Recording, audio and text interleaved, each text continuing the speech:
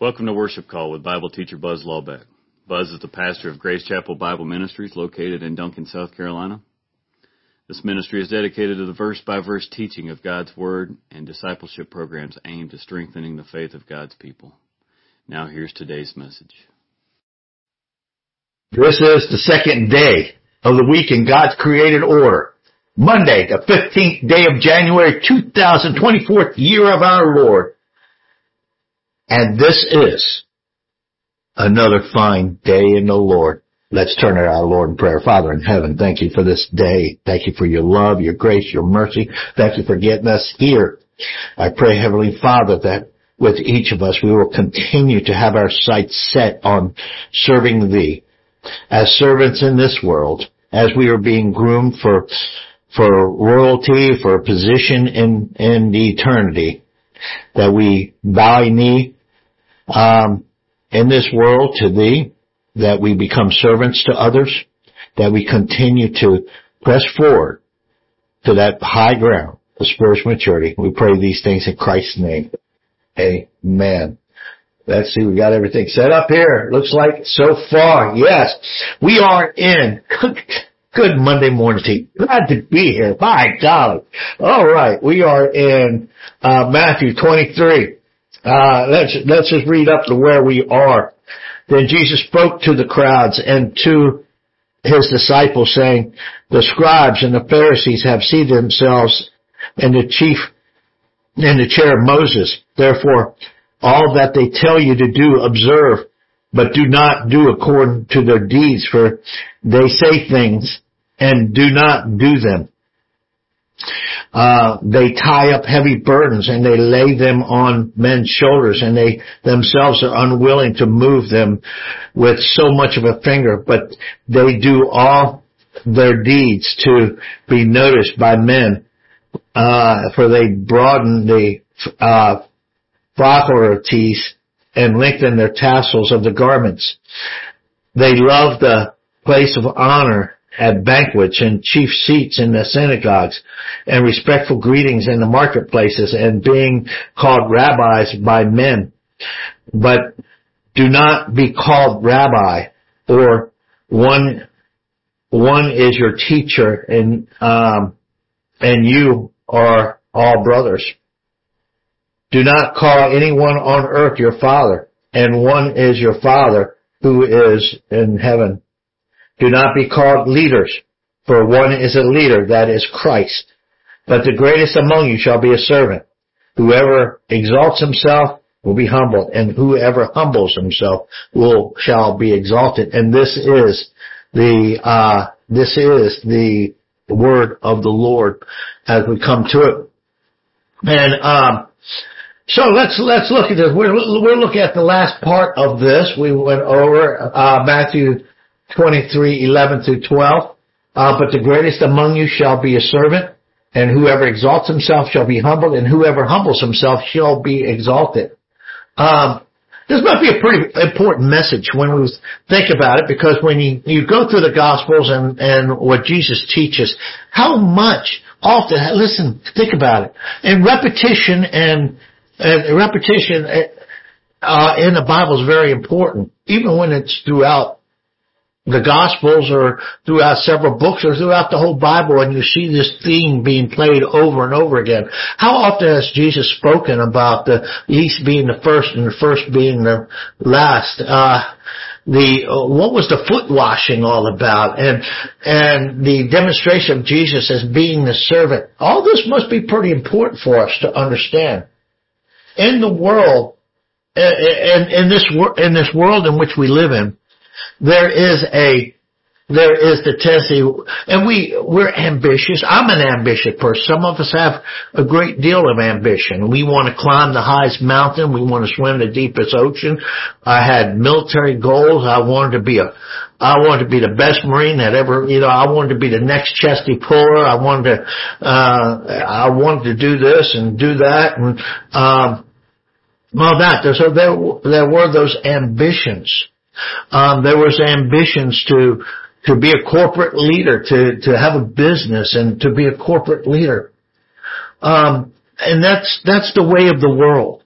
The way of the world is to seek those higher positions so that we can have a bank account, that we can live in a nice house, that we can drive nice cars, and that people that will gain respect. So a part of, but that's not the way of Christ. It's the way of Christ is to pick up our cross, to humble ourselves, to pick up that cross and to follow Him. Now, does that mean that we cannot achieve those earthly positions? And maybe change the wording on it. Not achieve them, but to receive them. Receive early position. God uses people in all positions. He uses the man who's the janitor in a school. He also uses the CEO or the president of some nation. Look at Abraham, Joseph, Moses, David, Daniel. All of them held high positions. But we also know all of them held low positions too, even Moses. Moses spent 40 years in Midian. Abraham had a pretty high position to start with. And, but there was Joseph, the suffering servant. David was called out of the fields. He was a shepherd. Daniel, we know Daniel was a slave. But all three were humble before God. And they were humble before they came into the positions that God placed them in. So humility. Humility is the proper view of self. It's a proper estimate of self in light of who and what God is. And I think the secret to humility is the fact of knowing God. The key to everything else is knowing God. And the closer you are to God, and your journey in loving the Lord. Yesterday we spoke of loving God. That was our theme for yesterday. Our subject yesterday was the love of God. And the closer you move to God, the closer you come to knowing the Lord. Turn that down just a little bit. I'm blasting you out, aren't I? How about that? Okay, a little bit better. Okay, now you can readjust on your side. But the closer that you come to knowing God, the more humble you recognize who and what you are. And so the matter of humility is the matter of the heart, the proper view of self. And a low position, let's just put it this way. A low position doesn't make you humble. I'll say that again. A low position doesn't make you humble. If you're a janitor, that doesn't necessarily mean that you're a humble person. The poor can be just as proud as a rich person can. Nor will a position disqualify you. A position of a ditch digger doesn't qualify him in humility. It doesn't identify him as being a humble person. Nor does the President of the United States necessarily disqualify him for being humble. So let's go back to somebody we just mentioned, Joseph, the son of Jacob. We're getting ready to study that, read through that in Genesis. And Joseph started out as being one who was loved by his father. And Joseph is thrown into slavery. We've seen that. The rug is pulled out from under him. He is thrown into slavery. And remember, just spoiler alert, we go all the way to the end where Joseph says, you meant it, talking to his brothers, you meant it for evil, but God meant it for good. It was by God's providential hand that Joseph had to be humbled, that he was taken into slavery. And then when Joseph finally rose, he was slave. He ended up being a servant in Potiphar's house. He ended up getting a wrongly accused by Potiphar's wife for rape. He was forgotten about by the cupbearer, and so he continued to stay on that bottom rung. It wasn't Joseph's ambition to climb the highest ladder because he was a slave. What can a slave expect? And then finally by the providential hand of God, he raises to that prominent position. God placed him there. Now, what I think is funny is when he finally reaches there, now he becomes the second most powerful man in all of the land. People are bowing a knee to him. His brothers are bowing a knee to him. Not only will his brothers bow a knee to him, but Potiphar will bow a knee to him. Potiphar's wife will bow a knee to him. The cupbearer will bow a knee to him. And who would ever, and among other people probably as well, they would be scratching their head. Who could ever imagine that any of these would be bowing a knee to a Hebrew slave as Joseph's chariot would drive by? So Jesus, in the same way, quite the parallel. People say that Joseph is not a type of Christ, but certainly there's a parallel there.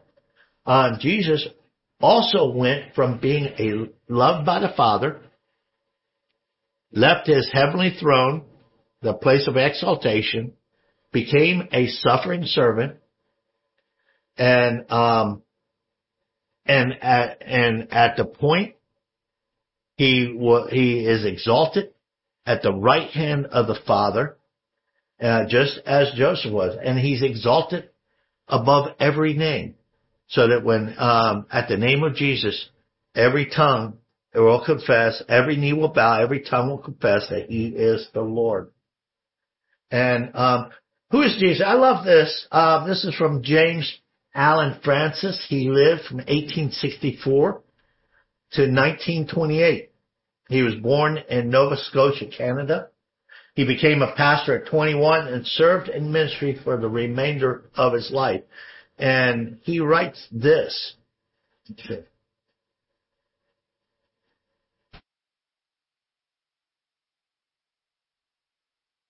He was born in an obscure village.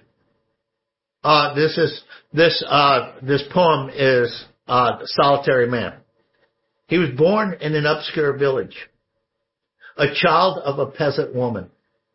He grew up in still another villager where he worked in a carpenter shop until he was 30. Then for 3 years, he was an itinerant preacher. He never wrote a book. He never held an office. He never had a family who owned a house. He didn't go to college. He never visited a big city. He never traveled 200 miles from a place where he was born. He did none of the things one usually associates with greatness. He had no credentials but himself. He was only 33 when the tide of public opinion turned against him. His friends ran away. He was turned over to his enemies and went through the mockery of a trial. He was nailed to a cross between two thieves. While he was dying, his executioners gambled for his clothing, the only property he had on earth. When he was dead, he was laid in a barred grave through the pity of a friend. 20 centuries have come and gone, and today he is the central figure of the human race and the leader of mankind's progress. All the armies that ever marched, all the navies that ever sailed, all the parliaments that ever sat, all the kings that ever reigned, put together have not affected the life of man on this earth as much as this one solitary life. Dr. James Allen Francis. What a wonderful poem that is. And by our own efforts. We may make it an ambition. We may look at people. We look at people in their prominent places. We may be low on the totem pole, and maybe we're like Travis Tritt. I like country music, and Travis Tritt says, "I'm going to be somebody someday." That song, and I like that song. I'll sing it out. I'm going to be somebody someday, but that ambition, to be the best, to climb the highest ladder, to run again, to swim the deepest oceans, climb them, to be a prominent, be somebody that people have a high opinion on. We may seek to be the most prominent, whatever, and we may believe the rhetoric that when we're told that, when we're said, well, you can be anything you want to be, if you put your mind to it. Well, listen, what is it that I could spend all my life to be that top dog, to be the commanding general of the Marine Corps, to be the sergeant major of the Marine Corps, to be a top executive, to make millions of dollars, to whatever my chosen field is, to be the best at it. What is it? I gave everything for it. And at the end, and even succeed, what have I gained? Says Jesus, when I lose my own soul. What would I trade my soul for? Because that's essentially what I did. Everything in this life, even though I am saved and I'm going to heaven, and I may have done all those things, I may have been that high achiever, and then I stand before the Lord with nothing to show for a life that should have been lived for the Lord. So the energy of the flesh, we strive to climb that ladder, and if we're able to run that, to run up the stairs like Rocky, and at the end show victory, what really have we gained?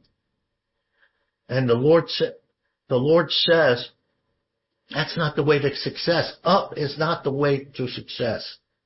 The Lord says, the way to success, if you want to succeed, like he says to Joshua, he tells Joshua, he goes, stick to the word, meditate on it day and night. Do not turn to the left and turn to the right, for by it you will have success.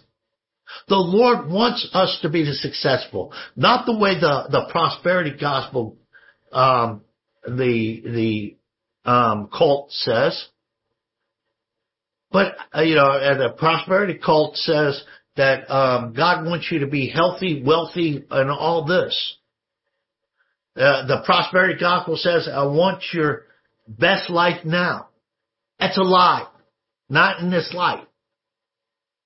Because if it is, it's going to give us the wrong idea of what we are, because we equate our status on this earth and the way we measure it as being, someone of doing the right thing spiritually, that being spiritually set. No. The lowest of the low can be spirit giants when those in the most prominent places can be Louis lost. So what Jesus says, the way to success is servitude. And Jesus is not saying Jesus is not saying that we don't strive, that we don't go through the education, we're going to sit on with no ambition, sit on the couch and melt our life away. But we should not be making our end goal in the mindset of prominency in this world. He's emphasizing in whatever position that we are in. What do we do with that position to serve another? I like the story of, and it just came to me, so I don't have the story in front of me. I probably didn't have time to read it anyway. But during the Revolutionary War,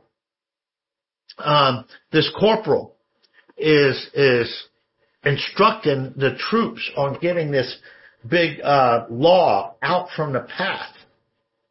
And they were grunting and they were straining and they were doing what they can do to move this log out of the way. And this man rides up on a horse.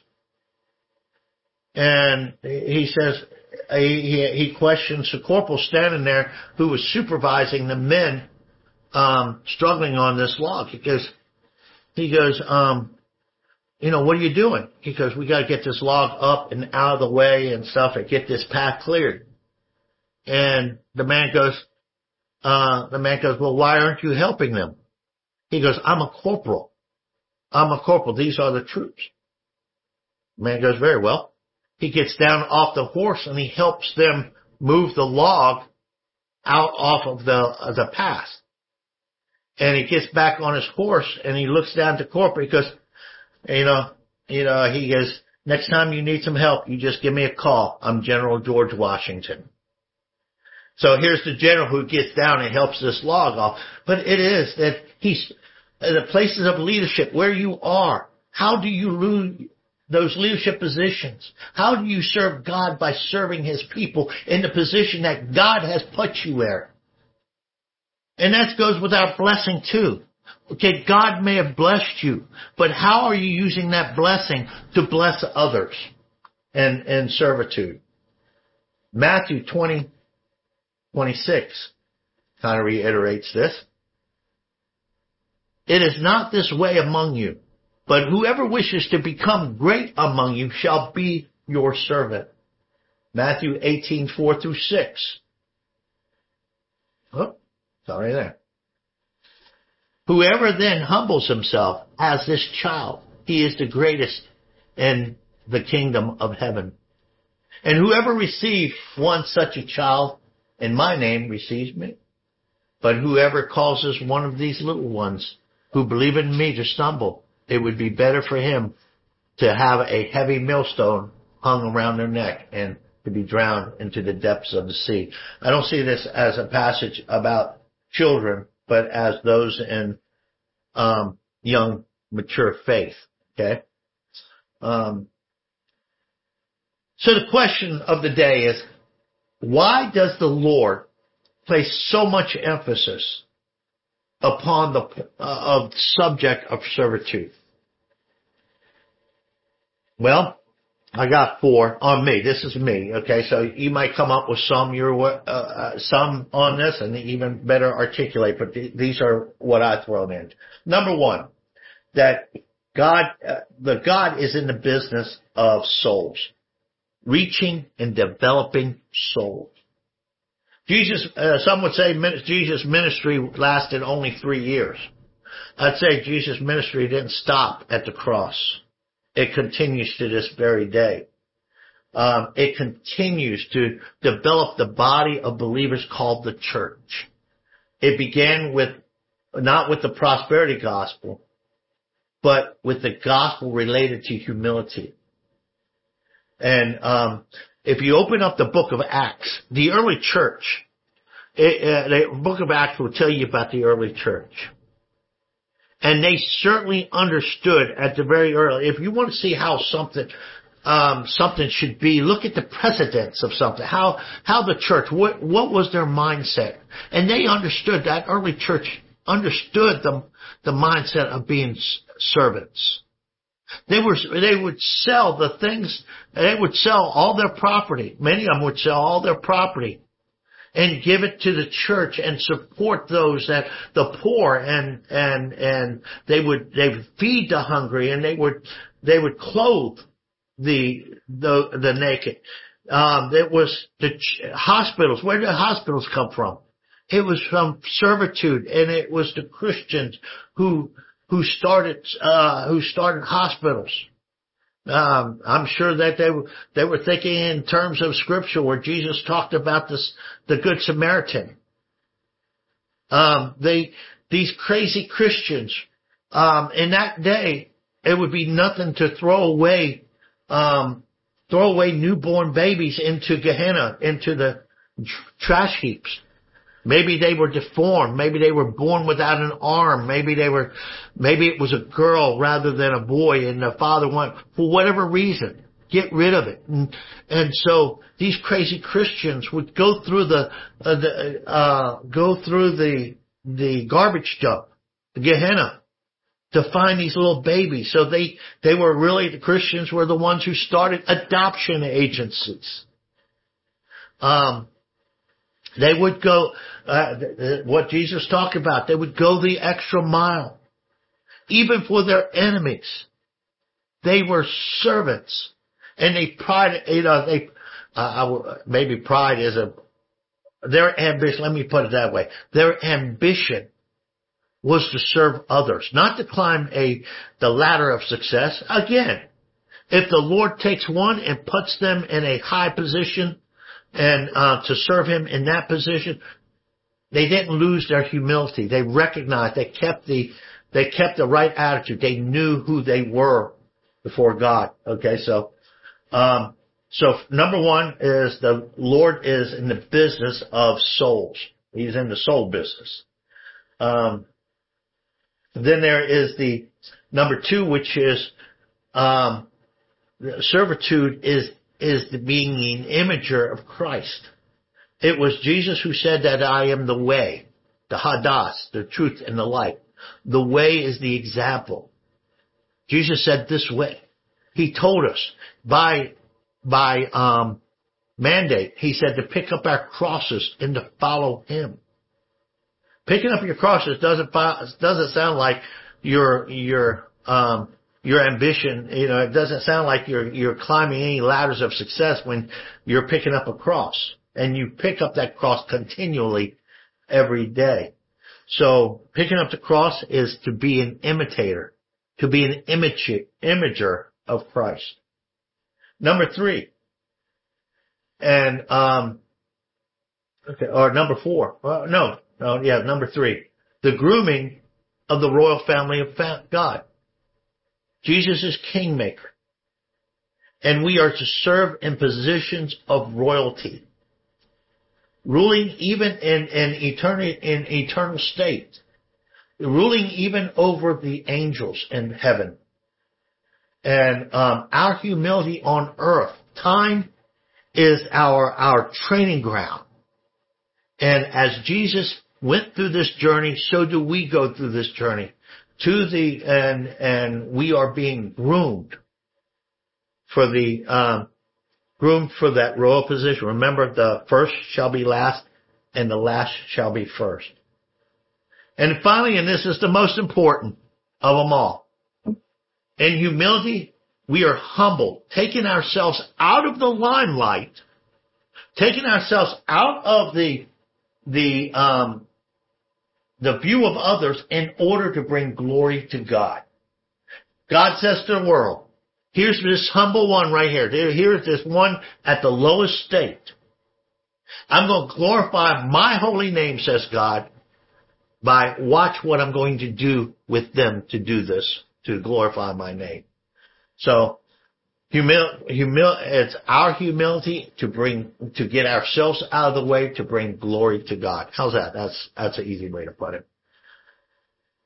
Let's close it out. Father in heaven, thank you for this opportunity of spending a few moments this morning and starting our day and worshiping you and your word. I pray, Heavenly Father, for those that, this is 2 weeks into the new year. And I pray for those that have set really spiritual resolutions for the new year. 2 weeks is usually the time to peter out, to go back to the same old. I pray, Heavenly Father, for that love for Thee will continue to keep us on course to those resolutions, that they're important enough to have been made prior to the new year, to coming into this new year.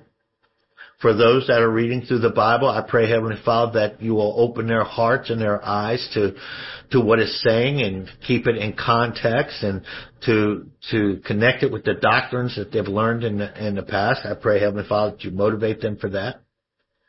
For those that will have resolved to serve one way or another you in some capacity. I pray, Heavenly Father, that their motivation will continue to be the love for Thee and not just be a slave to habit.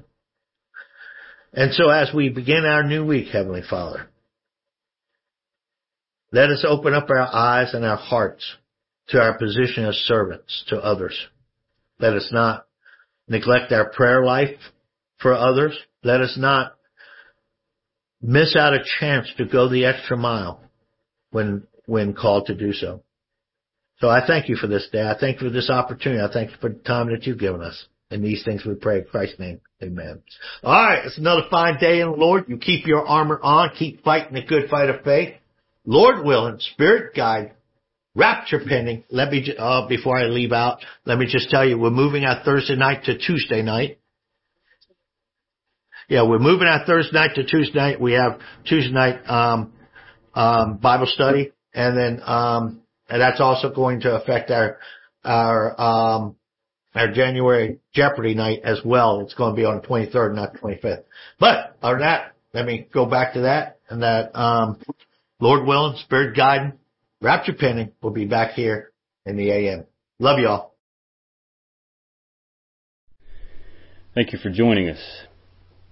You can hear this message again, as well as previous lessons, and get notes by visiting us online at www.gchapel.org.